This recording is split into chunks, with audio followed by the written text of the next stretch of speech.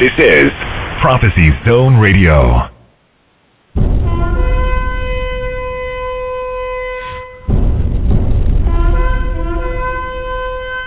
Enter the zone.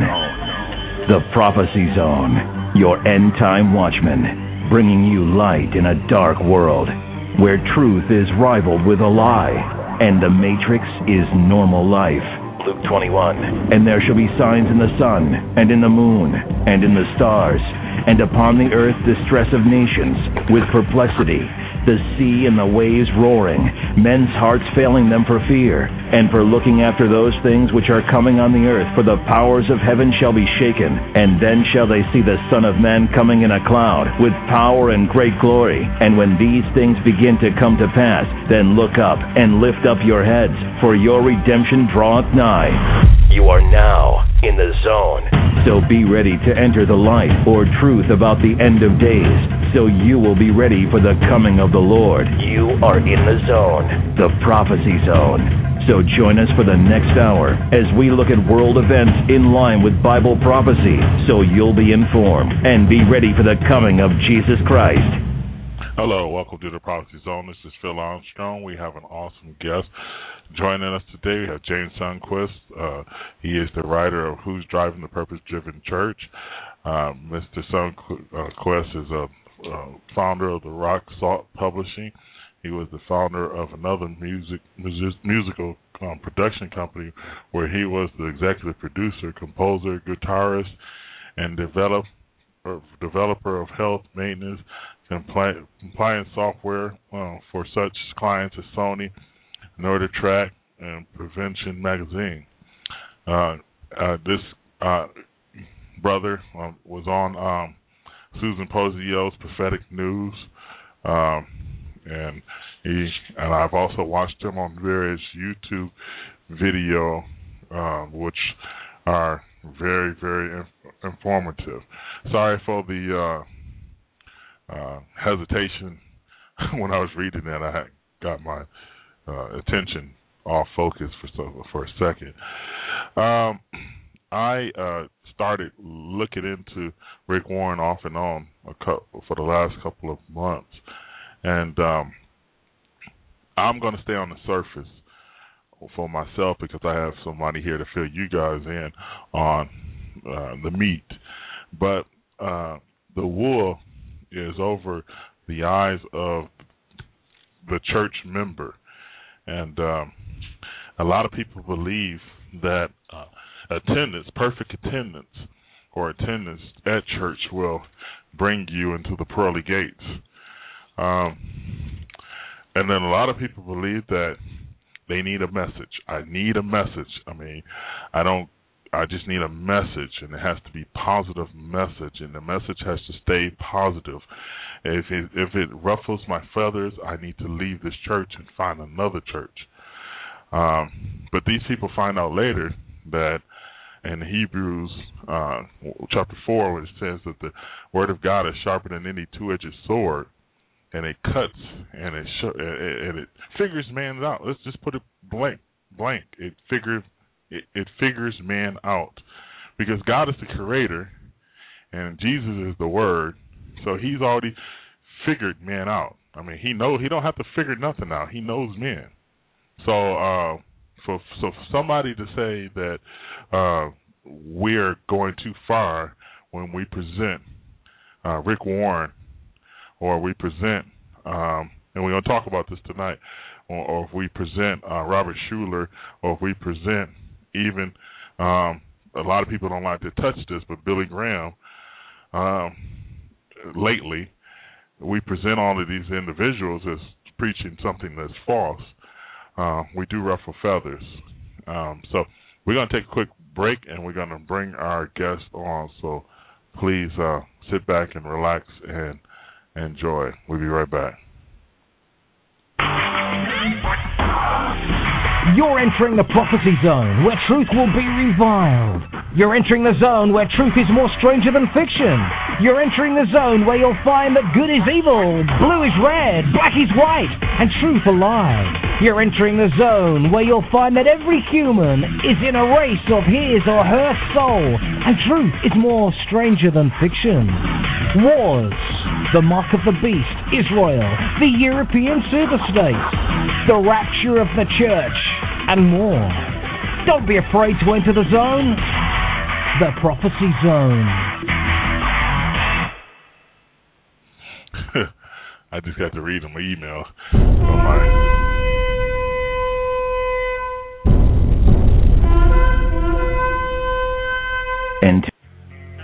Connecting the dots and showing you why we are more vulnerable than ever. Greetings, fellow Americans. This is David Robertson, inviting you to come be a part of an American Warning Radio, Monday through Friday, 1 to 3 p.m. Central. You've seen the pieces. Now, come see the bigger picture at American Warning Radio with your host, David Robertson, on this and many other networks that value liberty. All they're getting is mainstream media stuff. That's all they're getting, including Fox News. The American Warning Program with David Robertson, just a great show. All kidding aside, the numbers are really starting to go up on that program, and I think once people realize that that's on now live Monday through Friday, 1 o'clock to 3 o'clock on this very station, you're going to be tuning in a lot more. That guy makes a lot of sense, and he's really good at what he does. Warning. Warning. America's habit forming. This habit forming. Use the truth carefully. Get more information at AnAmericanWarning.com. That's AnAmericanWarning.com.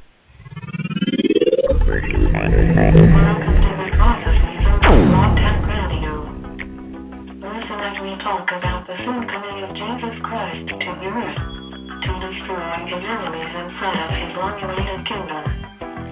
Tonight we will talk about end-time prophecy and what God says will happen in this word. Stay tuned for an amazing show.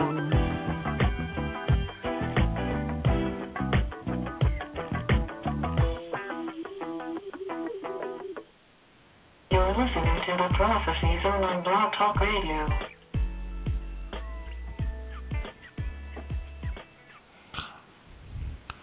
All right.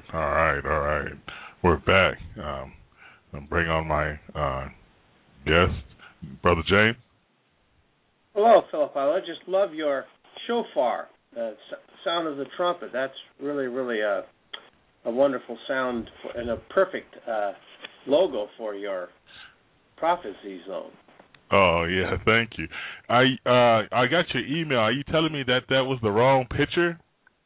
No, everything on that little slideshow advertising me is dead on, except the last. Yeah, the blue one.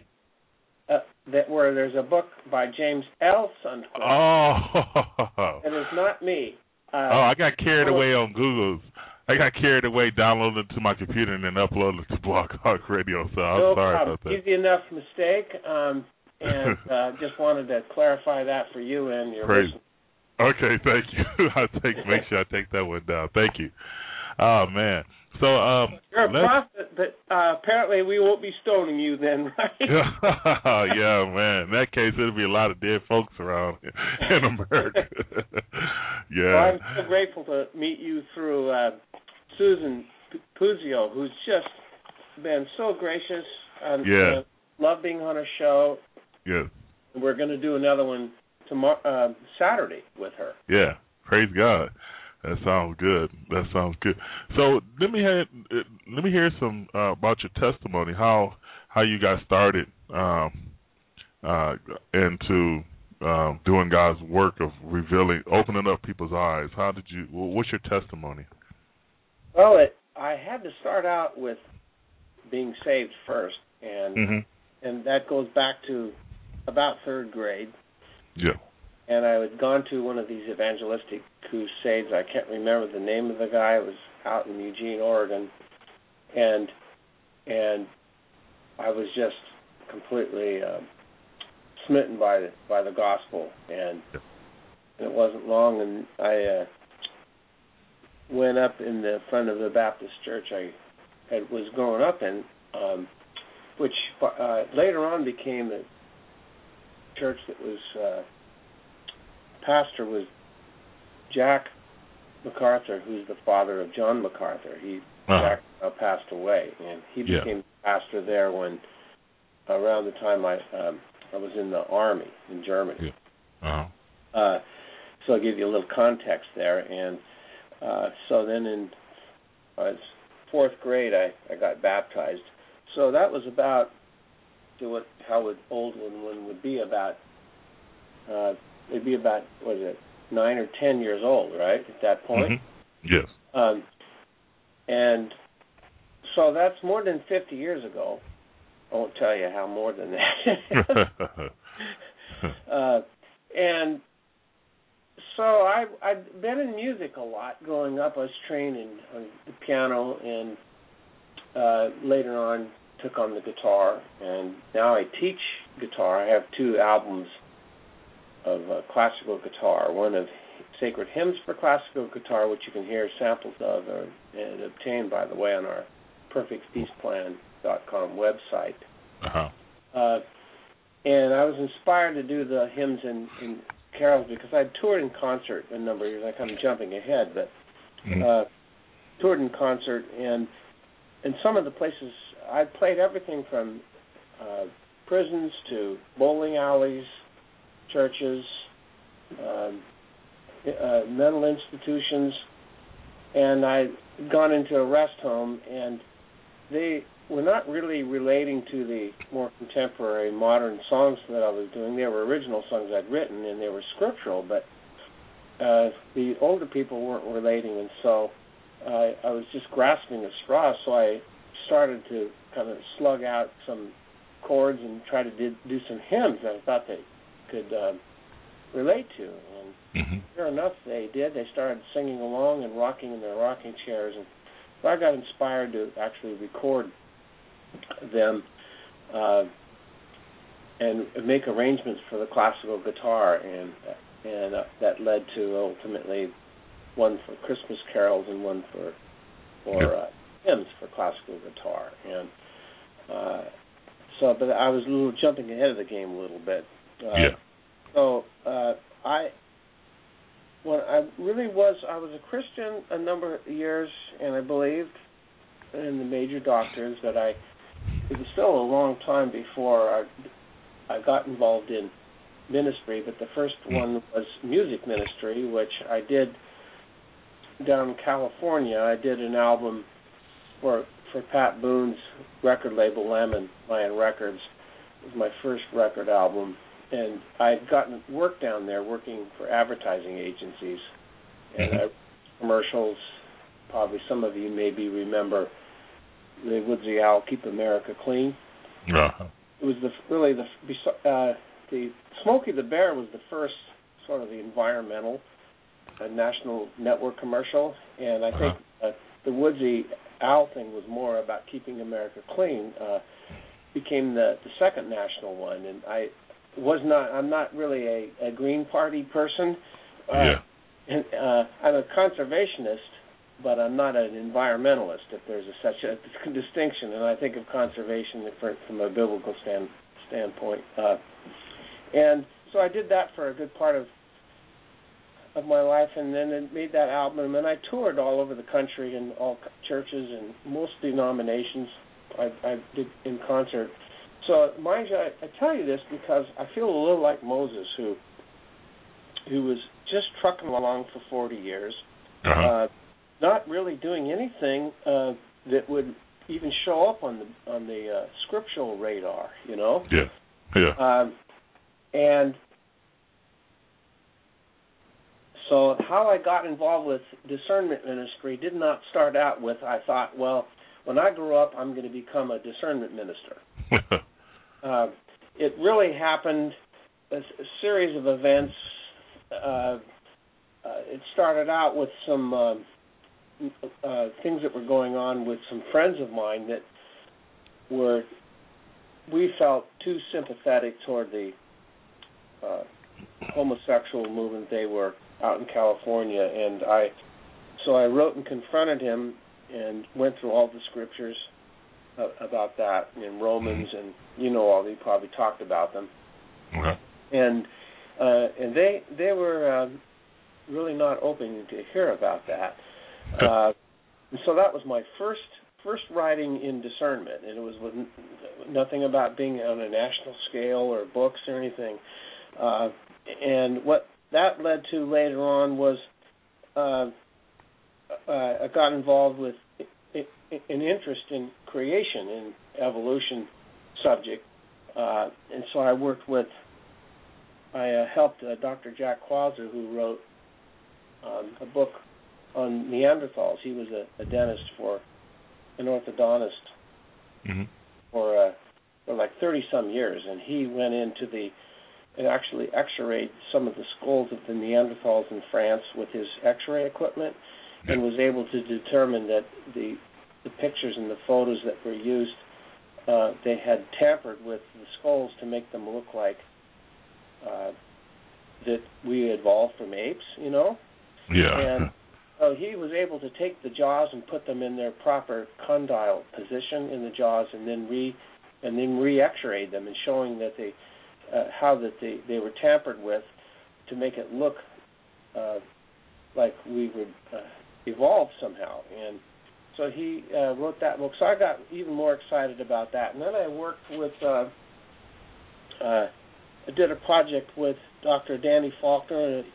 He's a Christian astronomer, and Dr. Kent Hovind, and they flew me down to just have me comment on a video between a debate that Kent Hovind had with Dr. Hugh Ross, who's a Christian astronomer who believes in the local flood and has a host of other problems. And so we just watched the debate, and then we'd stop the tape, and then we'd both comment on the problems with it. And so it became a series, I think the name of it called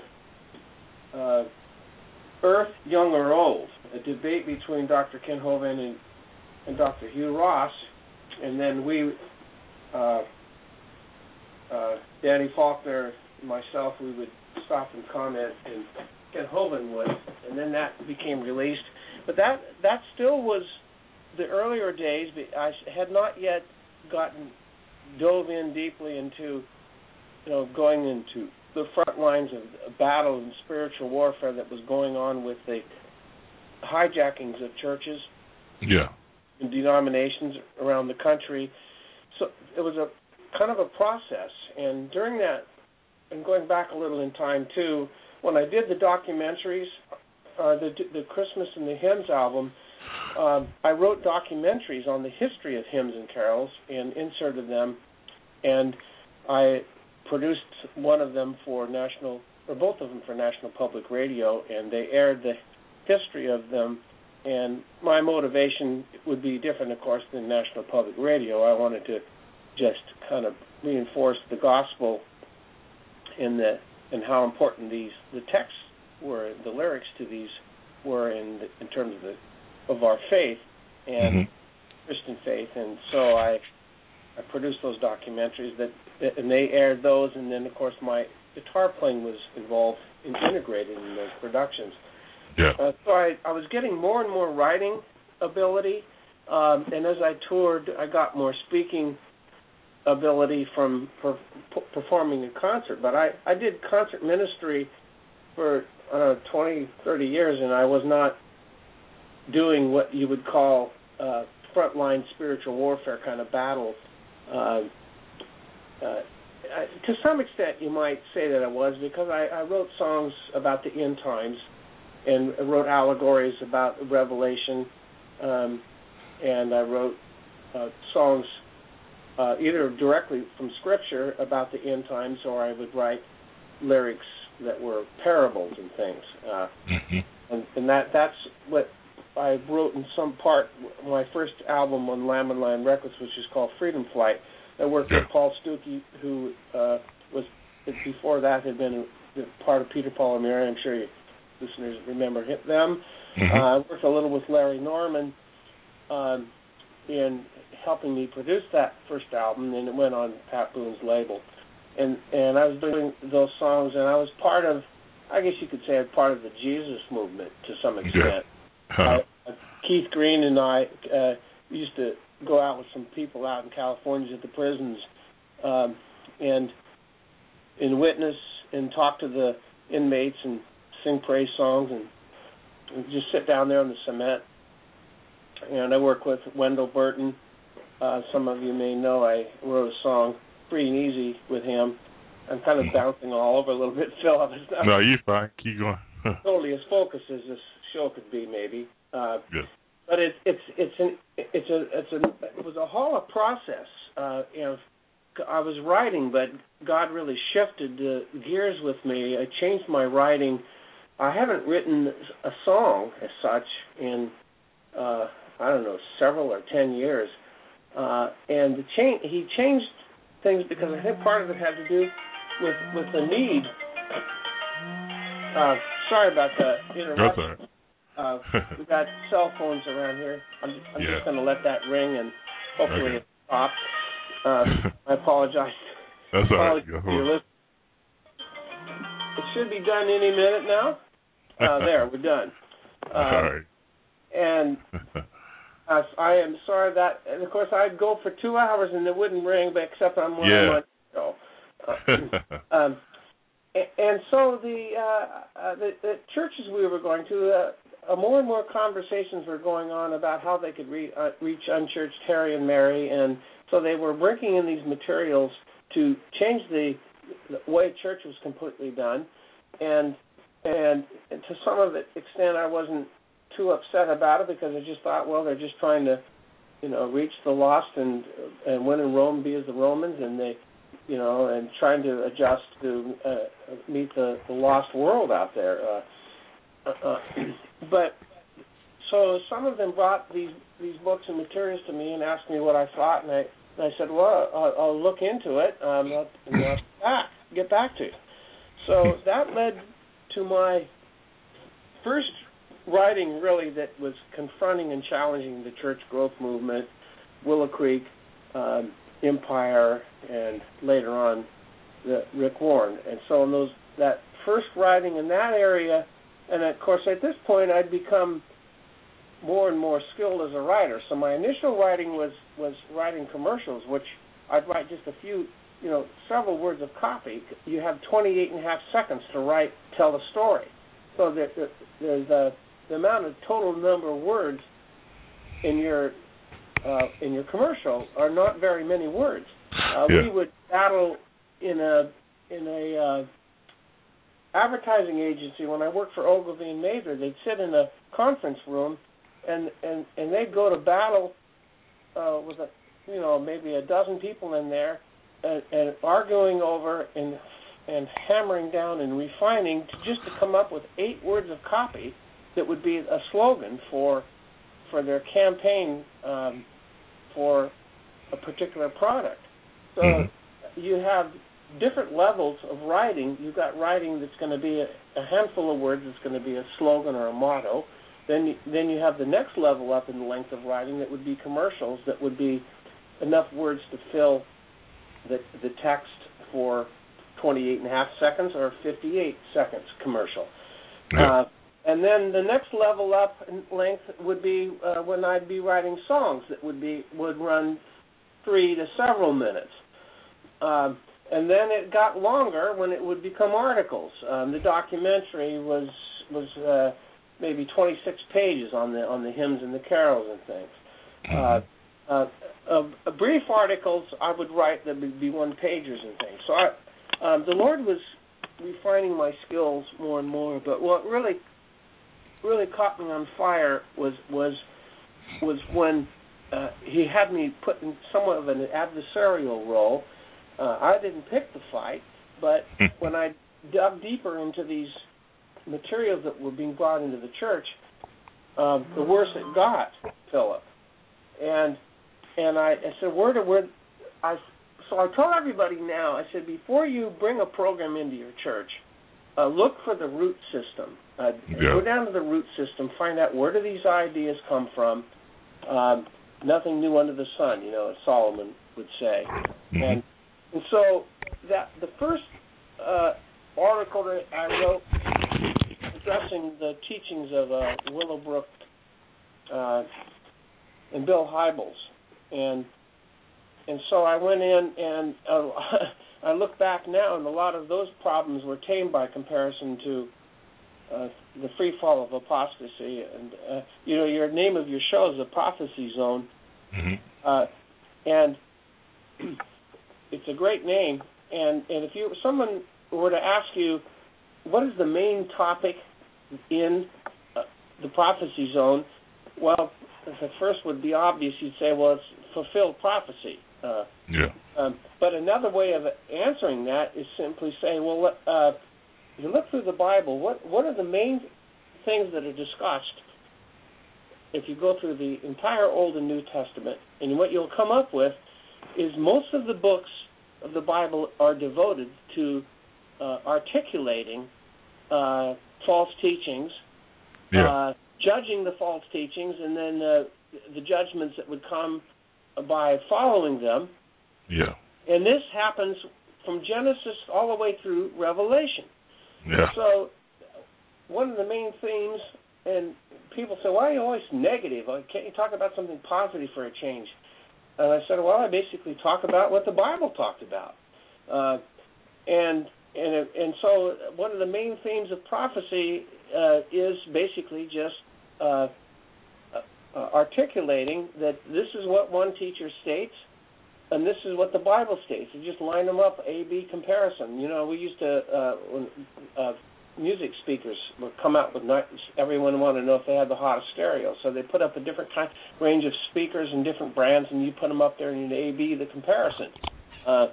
And so that model I used to compare, I'd line up all this long string of what Rick Warren would teach, and then I said, okay, now what does Scripture teach? Just line them up one after another. And so I did that over time, and when my books came out, my first book is called, was not directly about Bill Hybels or the Willow Creek teachings. It was the first article in Sermon was about that, but my first book turned out to be about Rick Warren. And that, once again, happened because churches that we had attended were either already using or they wanted to bring in his materials and books. And when they brought them to me, it was not as though if I said we can't use them, that they would necessarily listen to me, or did I have the authority or power to stop them from doing it. As it turned out, a number of churches we went to, we left because we didn't have the authority to stop them, but we weren't going to become accomplices either, felt. And so that the process led to the first book, and then after it went out, then Rick Warren came out with his Global Peace Plan, and so I followed suit, and my second book discusses his Global Peace Plan, and it's called Rick Warren's Global Peace Plan versus Scriptural Teachings on Peace. Yeah, me and my wife attended a church here. I won't mention the name, but we were doing pretty fine in the church. We thought we found us a new home. We were settled in. We were doing, good. The preacher was preaching pretty, okay. But I noticed that when I go to church now, after being in the military and being able to go to different churches, so many different churches, and then after I got out the military, heck, I've been to like 7 churches since then. That was since 2007, and I kind of put them on a litmus test. And the first test is, are they preaching the true gospel? Of course, that's the main. That's the main test, the death, burial, and resurrection. But then there's other tests. For instance, I was having problems with this preacher because he wouldn't preach against sin. He wouldn't bring it up. He wouldn't tell me not to go here or there. Now, some people probably say, well, do you need somebody to actually tell you you can't do this or that? Yeah. Actually, you're technically right. I should go read the Bible for myself, which I do. But if I'm going to fall upon a preacher, please preach to me the gospel of Jesus Christ. Then tell me preach to me as if I'm going to be a human being and go out and do something stupid. Preach it to me. Preach what Jesus said. If don't go out and seek money. Don't put money first. You put money first, you got problems. I mean, tell me negatives. I mean, or else it's not a true gospel to me. If you're not because the world does not work with singing Kumbaya. You ain't gonna always sing Kumbaya. You're gonna have the time as a preacher to tell somebody you need to get out of there. You need to stop doing this. You need to quit doing that. The Bible's not about the gospel's not about do's or don'ts. That's not what I'm saying. But but we need to obey the gospel. Right. And, the law, complying with the law, will never save us, and it won't even sanctify us, and it certainly won't glorify us. And we'll fall short of the glory no matter who we are. Only Jesus Christ was perfect, and so that's the standard. But it isn't a matter of we'll do all these things, follow these principles, and that if we can just do enough works that will stack up, that will hopefully God will be pleased and will let us into heaven. Because if I wrote 1,000 books and ministered to all these people and gave to the poor and even did it lovingly, and put them on a balancing scale, all these books and works and music productions and concerts and then put them on one scale, and then on the other side of the scale, just put one sin where I say when I defiled one person's temple in some way. Mm-hmm. Well, all of those works, put them all in the scale and keep putting them on there. The scale will not tip to balance from just the one sin. Yep. I could never catch up. I could never close the gap. But in Christ, the works, let the Lord weigh whatever their worth will be. I'm always amazed that when we go to heaven, He said that He's going to give us our reward. And I thought, well, what reward would that be? He's my reward. Reward, yeah. But I do to get one. Yes, indeed. Yeah, that is true. That's why we're going to throw our crowns at His feet. If that church that I attended, slowly but surely, pulled out Rick Warren's 40 days. Well, they had 40 days of love. Yeah. And I guess Rick Warren had 70 days. 40 days of love, and then 40 days of community. And well, go ahead, and I'll comment. So that's how we knew right away that, hey, but we still gave it some time. Nothing happened to a point where, someone came out and just strictly said something. Now, the church prior to that, we had our problems also. Some people probably say, well, you can't go and jump from church to church. Yes, I can. Especially when the church prior to that told me that we are Christ. We can be, and I asked them, I said, what do you mean? Well, you mean that we are of Christ? No, we are Christ. And then he tries to show me in the Bible we're Christ. So I said those two just to let you know that I feel you as when you talk. I understand where you're coming from because I've been to. I'm just leaving a lot out. That's just a little bit of what I've been through. So now we can actually go.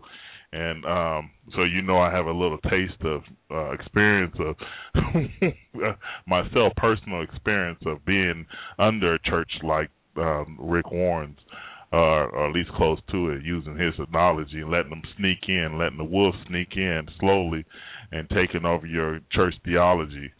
But why do you suppose these guys are able and I probably know your answer, but why you suppose these guys are able to come in stealth and take over a church whole theology? Well, you think that I would blame all of these leaders that have done it, but I really don't initially blame them, Philip, because any Christian that was reasonably grounded in the Word of God, even had a cursory understanding of the Scriptures, and of course, obeyed them, would be able to flush out or sniff out these people as frauds. My wife, bless her heart, does not pretend to be a biblical scholar, but she was one that would read the Bible through, through the Bible. You've got kind of Bibles, and I don't read that kind because I grew up on the one where they're all in order and kind of where I know where everything is. But she has one that has it sequentially through the year, and they mix the Old and New Testament together. And so God bless her for doing that, and a lot of people like that, and that's fine. But anyway, she would, just by doing that every year, you can imagine after, like, say, 6 years, she would have gone through the entire Bible entirely every year, so she would have gone through it 6 times total. Yeah. So when she would read, I would try to have her read the same things that I would read, particularly if I'm going to write about it, because she's a great editor, and I don't want to say she's a great restrainer, but she's think before you click the send button on your emails, Yeah. And if I'm on the radio, and 1,000 people or however many listening, I could stumble and mislead that many people, because she said people listen to you, and I get them to do what I say, then I've stumbled all those people, or I've borne false witness maybe, and so I get this attack all the time that I'm slandering and bearing false witness, and I say, well, first of all, to slander, it has to be untrue. So I put the challenge out there. And I have a disclaimer now in all my writing that I said, if you can show me chapter and verse where I've borne false witness against a brother, I will want to be the first to know. And if and when possible, I'll come on Philip's prophecy zone and repent before the public with what I've because the slanderers will not enter the kingdom of heaven. So I take that extremely seriously. But back to my wife. So she would read, when we went through Rick Warren's Purpose-Driven Life book, she would just stop every few lines and say simply, that's not there. That isn't what it says. And what she meant was that she knew that it wasn't in the Bible. She couldn't necessarily cite the chapter and verse, but she knew, being through it enough times, that it wasn't in there, and that isn't what it says. Yeah. And sure enough, when we went through and marked everything and looked up the passages, we found that he was bearing false witness time after time after time. He used false translations time after time after time, or inaccurate translations. He would get you to sign covenants in spite of Jesus' own warnings to swear not, unless. And then James, the apostle James, reiterated almost the same words about signing and swearing and making these covenants. But Rick Warren has 4 covenants in his church. One of them, these loyalty pledges to the leadership. But our loyalty should be to the Word of God, not to a leader. That doesn't mean the measure of submission to leaders. And in these forced tithing covenants, they become more and more like Big Brother, in spite of the Apostle Paul saying that everything should be done, all giving should be done cheerfully and willingly, and not out of compulsion. Yeah. So if anybody had bothered to read and know those scriptures, they would know right out of the chute that they can't sign these covenants and something's wrong. And then we would go through other detailed things, like we'd go through all of his examples in the Bible that he described that when God worked, he always used 40 days. And so we went through and looked and examined the 40 days. So I went through in my first book, went through and I compared all those. And a number of other scholars did. There's at least a dozen books now out written by pastors and lay people and research scholars, Bereans, that have and pretty much come to the same conclusions about Rick Warren's teachings. But it's one thing to just say somebody is a false teacher. You better be able to back that up. And so I had at least 25 different people and friends of mine that are pastors, that are different scholars, some that are experts in certain fields, that went over my manuscripts.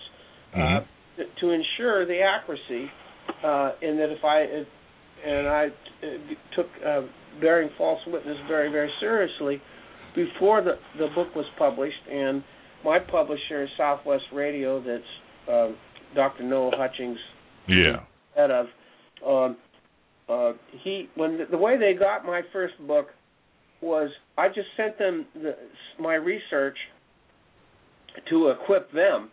With no intent to publish a book, be on the radio or anything. And they wrote back and they said, well, we're getting emails and letters and complaints all over the country of people complaining that their churches have been hijacked by this movement, and so we could really use this research. Would you be interested in having us publish your book to confront and rebuke and expose these teachings? So I agreed to it, and we prayed about it and felt at peace about it. So away it went, and they went through several printings of it, and then that led to the next book on the peace plan. But and one of the other more troubling things about what was going on is they would require you to take what they call this shape profiling, and one of the letters in the shape word stands for personality profiling. And what they use different templates, but one of the more famous are the Myers-Briggs. DISC is another one. And they're fundamentally, the root system is based on the principles of this world. Is built on the cult. It's built on Greek mythology. It's built on Chinese yin and yang. It's built on Carl Jung's occult that he drew from a spirit guide named Philemon. So what they're effectively doing is they're not only teaching magic arts in the churches and then ultimately take over whole denominations, they compel you to take these profiles in order to become members. So as though they haven't stumbled, the least of these my children is not bad enough to teach false teaching. They go in and compel you to take these tests, and in order to become a member of their church. And so the reason I do this, and people ask all the time, Philip, why don't you write about other subjects? Well, I have written about other subjects, but in terms of the main person that I've addressed in my books, the reason I do that is because if you have a lot of other books and teachers that are out there, they could come to your church, and you could have even the Da Vinci Code, for example, could be a book your church or Sunday school decides they're going to read this book and talk about it. Mm-hmm. And as bad as that book is, and it became a #1 bestseller, and it's, you know what it's about, and you probably talked about it on your show before. Mm-hmm. But that book doesn't take over your church. It doesn't completely transform your church from being a New Testament church into some mystical, emerging, purpose-driven church, completely changing it. As bad as it is, and as many as it sold. But Rick Warren's template does, in fact, come in and take over not just your local church, but your whole denomination. I'm talking just as we speak to an attorney, advisor to him, who is defending a Christian Missionary Alliance church in New Jersey, that the district has come in and they gave them notice that they're going to seize their property and their bank account, their assets, and ask them to turn their keys in. And the Christian Missionary Alliance has done this to a number of churches around the country, and I've written about that before. And they're doing the same. The Assemblies of God is doing the same thing.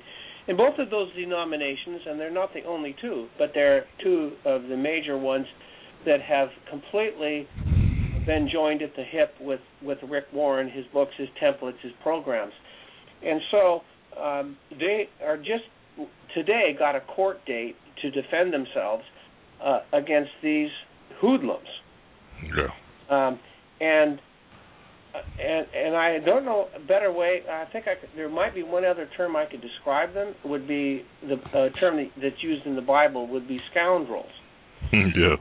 And I would not want to be standing in their shoes when they stand before the Lord when He asks them, "Why did you steal my sheep?" And so I'm rather passionate about it, and I feel like I have no choice to do it. It says in John is that you see your brother in need, but you shut up your bowels of compassion toward him. How dwelleth the love of God in you?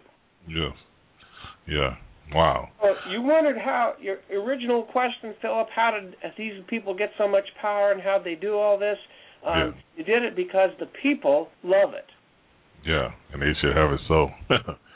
Exactly. You stated it well. And were they to resist it, and were they to be a good Berean and test the spirits to see if they be of God, examine the Scriptures to see if these things be true, they would discover that no, they're not true. They need to be marked, exposed, and expelled. Then they never would have got to become these people that sell 30 million books and steal your churches. What about Robert Schuller? What does he play? What is his doctrine? Is it close to Rick Warren's, or he's a whole different outfit? He's separate from Rick Warren, but he helped pave the whole way to the idea of go out and audition those walking in complete darkness and auditioning them to find out what they would like to have, felt needs, and then go ahead and cater to them, and then build your whole church program around these surveys. Is that how the seeker friendly do it? That's what they do too, and it was done to a great extent through the Willow Creek model. But Schuller's got a whole host of other problems. He was an inspiration to Rick Warren's wife, Kay Warren, but he was one of the earlier people that were bringing in emerging church mysticism stuff.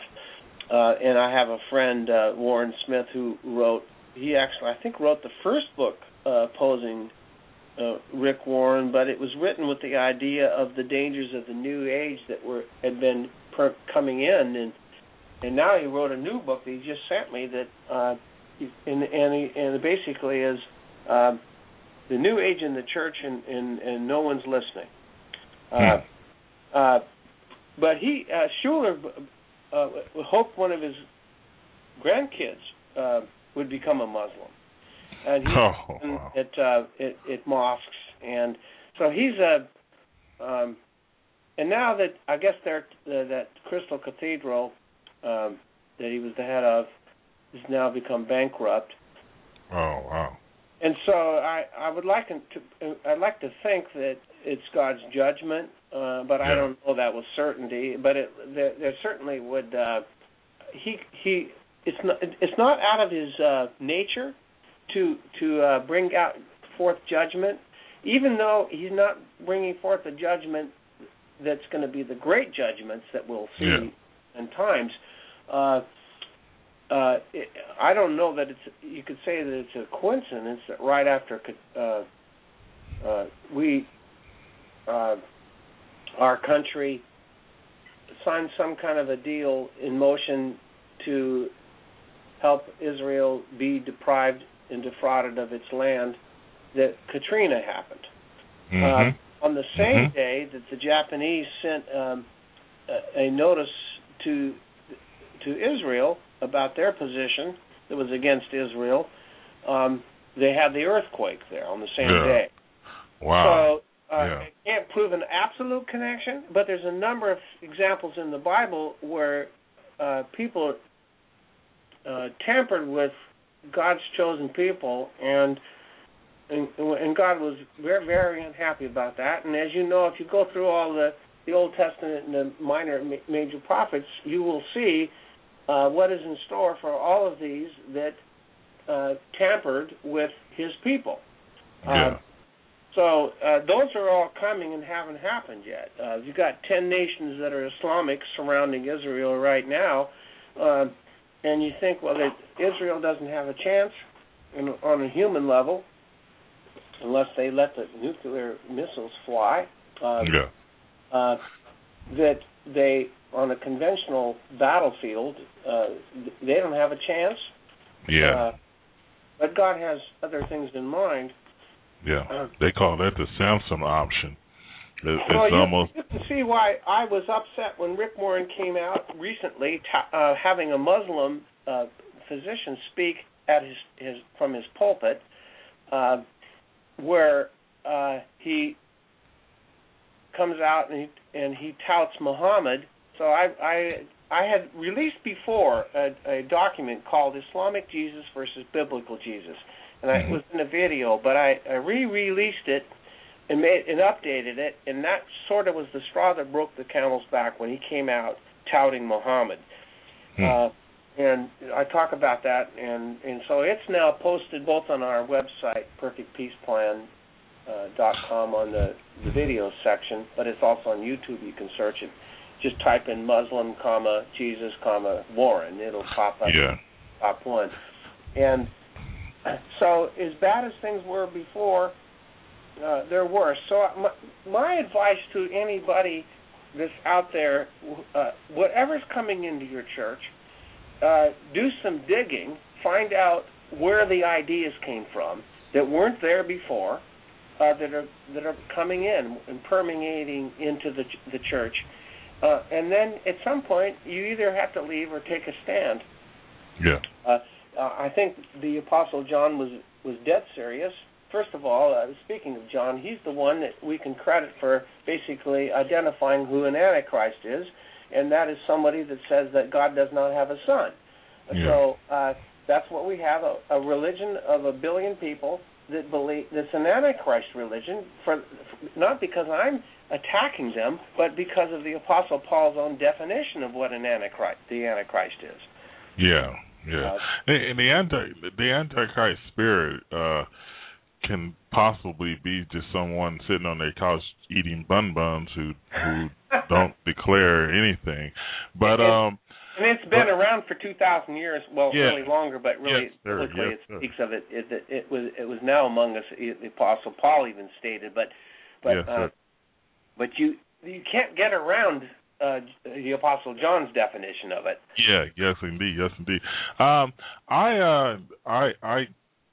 notice how a lot of the leaders that are in the so-called church world, who are in error, also seem to bring up a lot about the Muslims not Muslim, but the Islamic faith, and protect the Islamic faith. I was talking to a girl at school, and I was telling her she's from Libya, and she said her relatives got killed over there. Some of her relatives got killed over there, and I was just telling her, because she was telling me that about the United States, all the positives about the United States. I served my country for almost 12 years in the military, and I'm not anti-America, but I do point out the fact that 19 hijackers hit the buildings, and the buildings came down like Jell-O.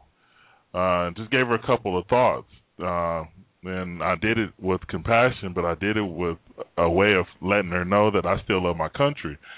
I don't despise Obama for being president. I just despise his actions. Like Martin Luther King said, you judge somebody by the content of their character, not the color of their skin. And in politics and in Congress, there's a lot of people with bad character. But getting back, I kind of got off track. The Muslim faith to be growing very.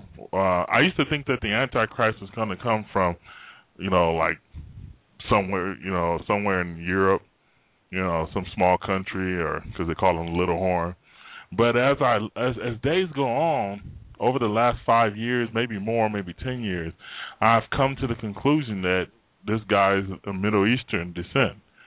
And it's just the way the religious leaders of our day seem to be pampering the Islamic faith. It seems almost to me as if the Shia, what they call it, Shia law, Shia, I can't even pronounce it, seems to be taking a step in reality, and it seems will become law, the Islamic way of life. So I don't know if that's the case or not, but it seems to me that Rick Warren, all these guys out there, Rob Bell, all these guys out there seem like they're paving the way for something. And you know what that something is? The Antichrist, because the Antichrist spirit is everywhere. And like I was saying earlier, that if you can deny Jesus without even denying Jesus. What I mean by that is you can deny that Jesus exists just by your actions, because the Bible teaches us that faith without works is dead. So Jesus is saying that you're denying me by not doing what I say. He who keeps my commandments is my disciple. He who does not keep my commandments is not my disciple. So he's saying that a lady sitting on the couch, what I was saying earlier, a lady sitting on the couch doing nothing is actually denying Jesus. So the Antichrist spirit is any you can walk out this house, I can walk out this house right now, go to the gas station and see some kids hanging out dressed in, black with black lipstick on finna go to a club. That's Antichrist spirit.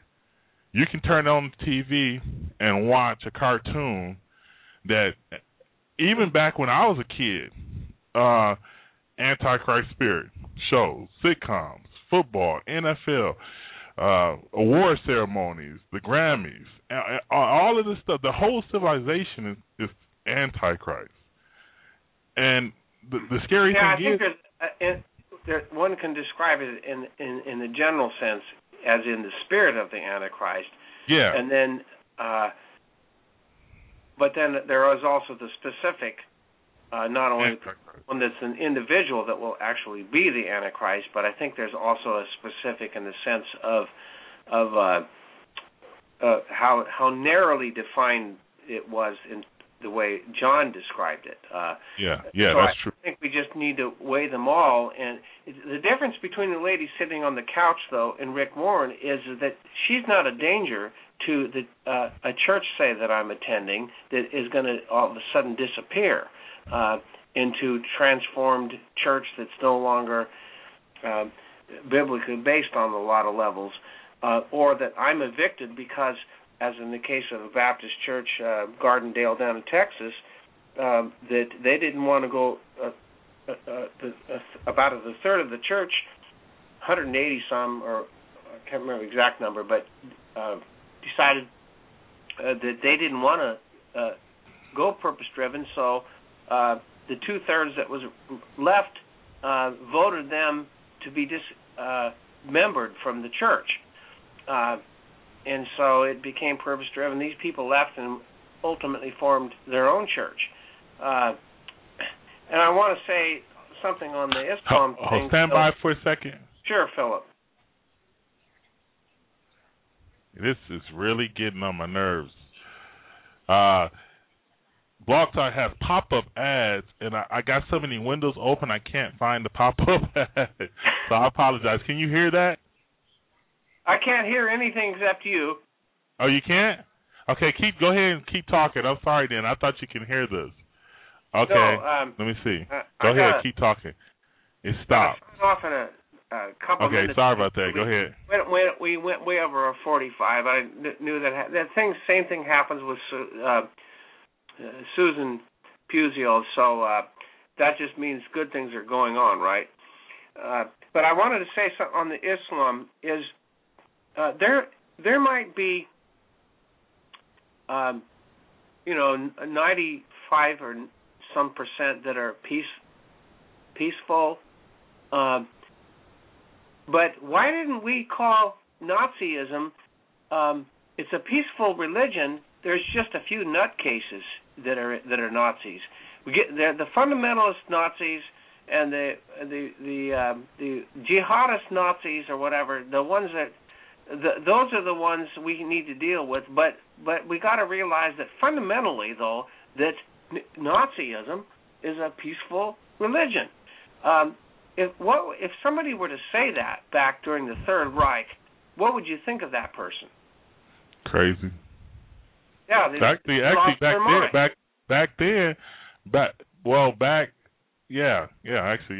Just a few bad apples, but the rest of it. But fundamentally, the barrel is good. No, the barrel is fundamentally rotten. Also, is when you talk about with Muslims saying that they go on and on about all these peaceful verses in the Quran. But what you really need to do is look at their eschatology. The eschatology, which is the end time, what does the religion's end times require? Now, I don't care whether you're peaceful or you're a warrior, jihadist, taking an airplane and flying it into a building, or suicide bomb, whatever you're doing.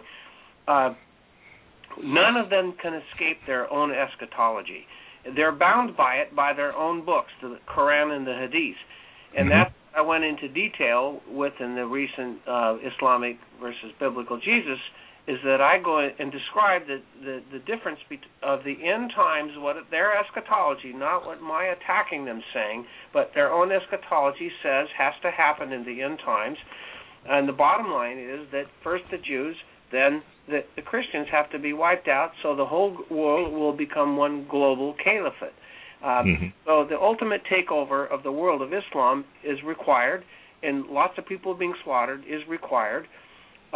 Whereas Christianity is a religion of peace. Now, many crusades and millions of people were killed in the name of Jesus, but they can't back that up with any scripture or authority from scripture. Whereas the Hadith and the Quran does back up that plan. Now, Jesus Christ, when he returns, there's going to be slaughter, but it's going to be at his initiation, not of us Christians deciding we're going to take out a bunch of people. So I wanted to point that out and just thank you for having me as a guest and meeting you, and, of course, another kudo to Susan for introducing us to each other. Yeah, you got a few more minutes?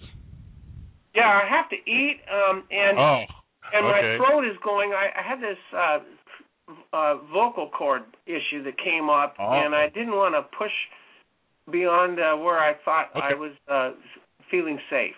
Okay. All right. Thank you so much for coming on. I got kind of excited there for a few minutes because I kept blubbering on for a minute or two. But, yeah, you got me riled up about I didn't even know where to go. I was asking God to show me where to go, but it's just like it's so much that we can cover on this show that I could. I guess it wasn't enough time. We'll take an intermission. We'll do another one. We'll just bookmark it. Yes, sir. Thank you very much. I appreciate it. I hope your throat gets better, but you have a wonderful weekend. Thank you, fellas, and joy knowing. May the Lord bless and keep you and make his face to shine upon you. You too, my brother. God bless. Bye-bye. That was James Sundquist. Great interview. I thank him for coming on the show. We're going to take a quick break, and we'll be right back. You're entering the prophecy zone, where truth will be reviled. You're entering the zone where truth is more stranger than fiction. You're entering the zone where you'll find that good is evil, blue is red, black is white, truth a lie. You're entering the zone where you'll find that every human is in a race for his or her soul, and truth is more stranger than fiction. Wars, the mark of the beast, Israel, the European superstate, the rapture of the church, and more. Don't be afraid to enter the zone, the prophecy zone.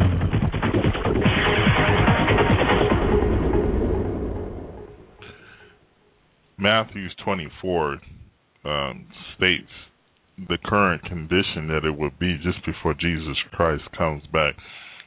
His disciples asked, how long would it be until the temple was destroyed, because they were obviously enjoying the beauty of the temple, as if they didn't know that Jesus created the elements for the temple. But anyway, they were kind of interested in letting the master see the temple. So they say, Master, look at this temple. It says there will not be one stone left.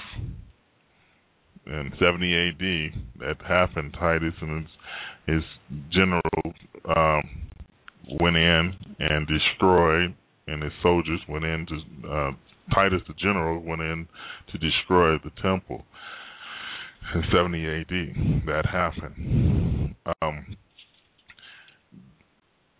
The things that will be happening before Jesus Christ comes, he said to his disciples in verse 4 of Matthew 24, says, take heed that no one deceive you, for many shall come in my name, saying that I am Christ, and shall deceive many.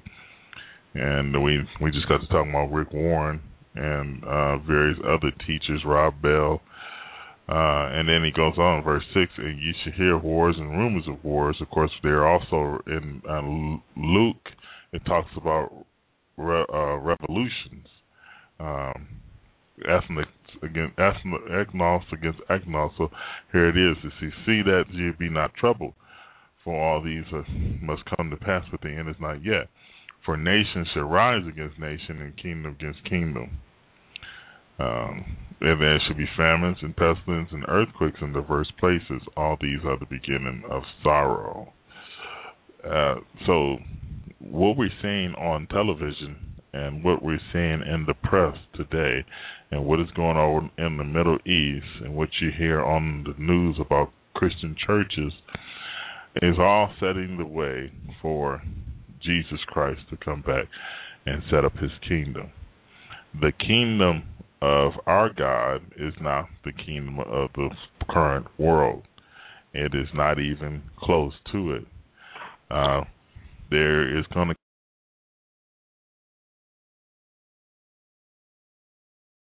no murders, no beatings, no burglaries. It's coming the ultimate time at the end of the millennium where God will make all things new, and there completely would not be any of these things. I'm not 100% certain if somebody's not going to steal something in the millennium.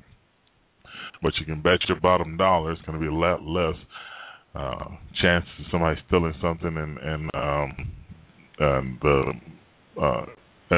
when he recreates the whole world in the millennium. But anyway, when is the book of Ezekiel 38 and 39 where Russia will make an invasion down into the Middle East to destroy Israel?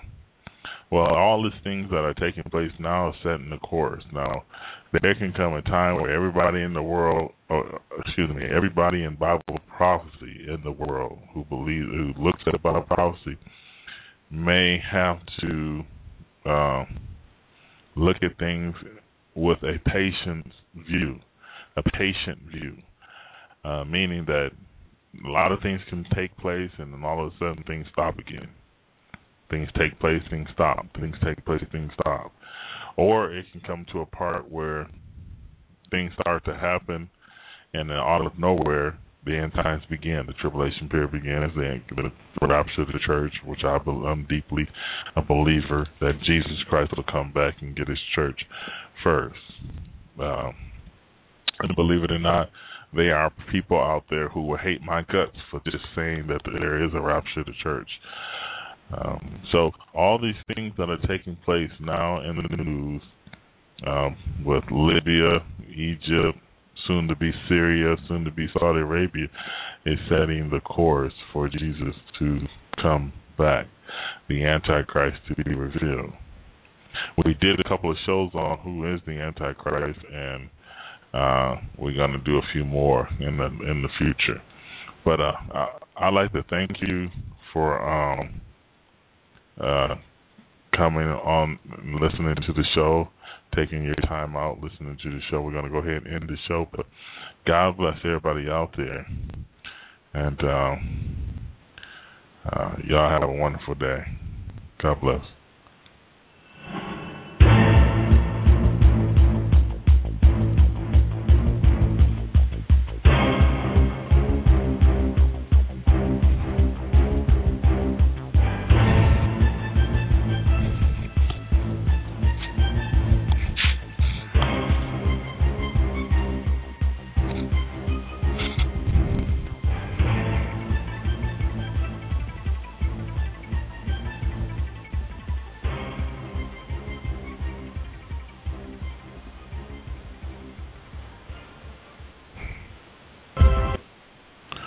God bless.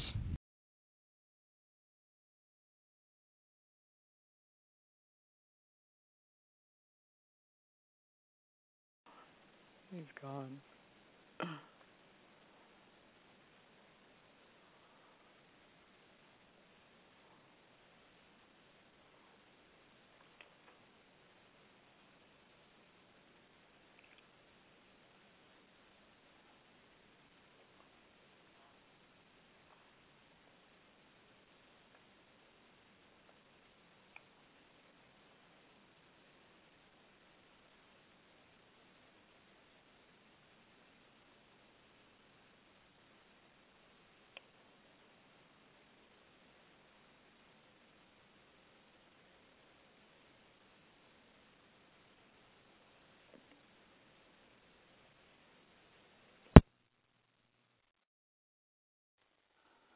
Susan?